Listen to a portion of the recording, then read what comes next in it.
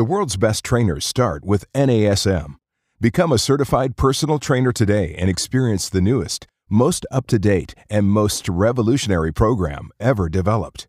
Start changing people's lives through education and help them reach their goal of living healthier and happier lives.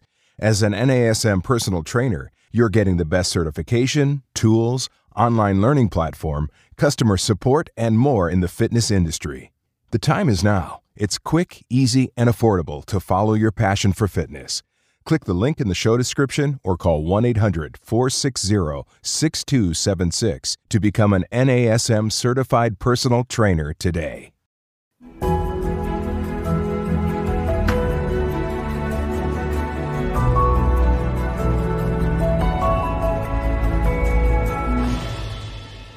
Hello, everyone, and welcome to this week's episode of our Strong Mind, Strong Body podcast. I'm your host, Angie Miller, and today we are going to do a TAPAS style of training. So you know how sometimes you're short on time, but you want to get some quick information, kind of like a quick bite to eat. So I have a friend, an industry expert on with me today. His name is Andy Hanley. Andy is the owner of High Performance. He is also an NASM master instructor and somebody who I like to call a friend. So welcome, Andy. Hi, thank you for having me. I'm excited to be here. Congratulations on this incredible podcast.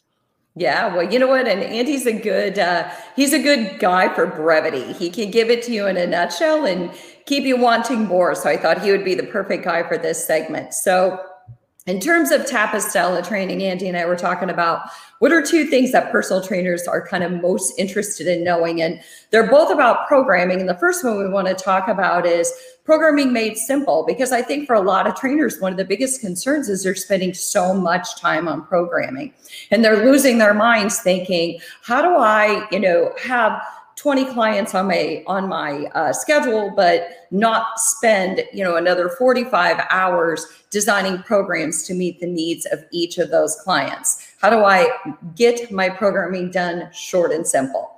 So Andy, what are your thoughts when you say, programming made simple? What's one of the first things that comes to your mind? Well, the reality is, I guess I'm coming from a context of I've worked with high school football teams, professional organizations. I'm big on personal training. I've got quite a bit of experience in like the group fitness arena. So I've been in every trench and I know how challenging it can be to really fix your program around individual clients. And for me, when I got into industry originally, I used to spend hours upon hours really trying to fine tune my programming. And I really wanted to make sure I was delivering a really high quality product, quote unquote, to my clients, because you go through the education, you garner all this knowledge and you want to see how can I get all this done within this 3, 6, or 8 week program to make sure that ultimately my clients elicit the best results possible. What I quickly learned is, while yes, we need a roadmap and we need a framework, the reality is when we sit down and we write programs, it's our best guess. It's our current best guess as to what our clients or team, for example, might need 2, 3, 4 weeks or 5 weeks out. And that realization, it took me a few years to kind of come and hit home hard, but I found myself on week 3 or week 4 of a program, and suddenly I was overtraining some guys and undertraining others based on how quickly they adapted to the certain training, whether or not they've missed a few sessions based on illness or other issues. So programming made simple for me is like similar to what this podcast is. We talk about TAPAS style training. It's programming in shorter, more consolidated blocks where we're working off smaller deliverables, and it's just easy for us to be a little bit more fluid and adaptable during the process. Yeah, it's kind of like when you're writing out, like you said, these 3, 6, 8 week programs. It's like writing, when I talk university students, I'm writing a syllabus for an entire semester and trying to think ahead of what were those 16 weeks going to look like. It's that same concept, is that conceptually, when you have the science and the education, you think you can lay out this program, but when you're working with human beings, it ends up playing out very differently, because everybody adapts to the training differently, like you said. So for some, they ended up overtraining, and for others, they're waiting for more.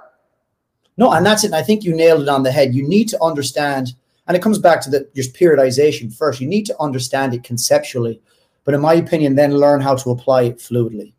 And for me, it kind of just, it uncomplicates the process, so to speak. Because the reality is, like, we look at the OPT model, for example, it's progressive in nature. Yes, we want to make sure that we're moving the dial, that we're moving our clients in the right intended direction, but there's also got to be a reactive element there. Like sometimes, as I said, unforeseen circumstances, some guys might be blowing through the program.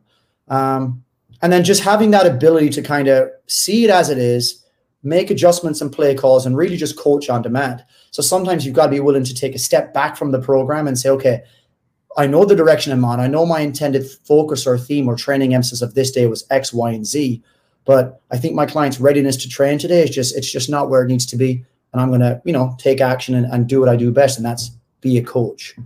Yeah. And, I always say rigidity is nobody's friend. So, if we get married to a way of doing something and we get into that should mindset of it should look like this because this is what I had planned, then when we go in there and we're not very adaptable, we're not really seeing our client in that moment. We're seeing a plan, but we're not really being flexible. But don't you think that a lot of that comes from experience and time and, kind of that whole knowledge and expertise piece? Because it's really hard to think in the moment when you're new to training. Just like it's really hard to think in the moment when you're teaching a course for the first time or you're presenting at a convention. You have this game plan and then you get into the room and there's 50 people and you have all different types of questions and experiences going on. And so that this plays into all different roles. But what do you think when it comes to those new trainers? What's their best recourse as far as being adaptable in the moment? That's a great question. And it's true, like while we need to be adaptable, we still need to have a plan. It's like if I'm leaving from Fort Lauderdale to drive south to Miami, back in the day we used road maps, now it's sat nav, whatever the case may be. We know where we're going. Now there might be an accident on the road, there might be a detour, and we've got to make adjustments. And training for me, it's very similar and it's no different. Like, yes, we need to have a program in place. So any new coach coming into the field or whether you've been in it a few years, you need to have that because that lays the framework and foundation of where you're going. But it's just, for me, I'm kind of blessed. I'm just pretty intuitive in that I see how well my clients are responding to stress. I can read body language. I'm also communicating during the session too. So objectively, I know what I want to achieve. But then there's that subjective level too, where I'm asking my guys how they're feeling. I'm asking, can you rate that last set on a scale of perceived exertion? And with this information, it allows me just to make more informed decisions regarding whether or not we're going to do our sixth set, or whether we're going to pull it back and just leave a little bit more in the tank for tomorrow. Yeah, I think that's a great way of putting it. It's just, you don't have to throw out the whole thing, but you do have to maybe adapt little components of it. And you're right, rate of perceived exertion versus, we said we were going to work at, 80%. Well, how does your client actually feel in that moment? And maybe it's okay to let go of that sixth set and do something else in between, or maybe have a longer rest period, right? Completely. Yeah. And that's where you start adjusting or manipulating the acute variables.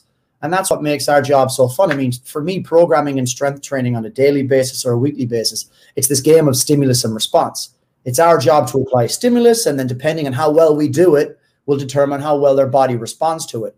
So in that moment, on the fly, we get to make these game time decisions. Now, other ways you can do this is, let's say, as per our textbook or what we've learned calls for, we're now in phase 2 and we're looking for 3x10. Well, you might program 3x8 to 12. And what that does, it gives your clients autonomy to say, well, I'm feeling pretty good today. I don't want to stop at 10. I've got 2 more reps in me. On another day, if they've come in and they're a little underprepared or their readiness to train isn't where it should be, they might make that decision to auto-regulate and stop at 8. So there's different kind of tools and tactics that we can use as coaches to, give our clients ownership of their program as well and make it more of an involved process. Yeah, I think that's 100% because I think empowerment is key. I think that when it comes down to the nitty gritty, they need to have a say in some of that. They need to feel like they're taking ownership of that program. And a lot of times if you give somebody the option and you say, I'm going to let you, if you're done after set 6, that's okay. Then they're like, oh no, I'm going to show you I can do one more set. But if it's more of like resistance against resistance, then sometimes people are going to want to bow out because they feel like they're being forced or they feel like you're pushing them beyond what they're capable of. No, completely. And that's it. And that's why we talk about coaching. It's the art of communication. It's the art and the science. Like, we know what sort of training overload or stimulus that we need to apply to get said response. But it's also being able to just make those adjustments and read the situation for what it is.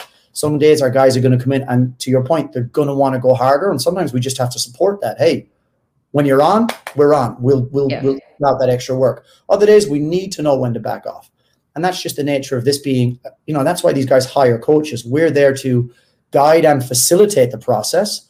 We're there to lay the framework, lay the roadmap, but ultimately they're the driver, and they should have input into how they want to take that session on any given day. And that comes down with, just as you said, it's empowerment, it's them taking ownership, and also it's just educating, like, this is the phase of training we're in. Here's why we're doing it. Here's what you should expect to experience. This is how I want you to kind of self-monitor and regulate your efforts, because this is the training outcome we're trying to get. And what happens then is, when it becomes a two-way process, you'll find just through communication and collaboration, training results tend to increase a lot faster. It really builds buy-in and build rapport between the coach and the client. I love that. I think that's important that you say that too, is just that educational component is, it doesn't have to be a secret what phase 2 is. Why can't our clients know exactly what phase 2 is and understand what we're expecting in phase 2 so that they have a better understanding of what the ultimate goal of the program is, right? So our deliverables match. It would be like me, teaching a college course, but not giving them a syllabus. They don't know what to expect. And so that's kind of a disconcerting feeling when you're not really sure. I always like for things to be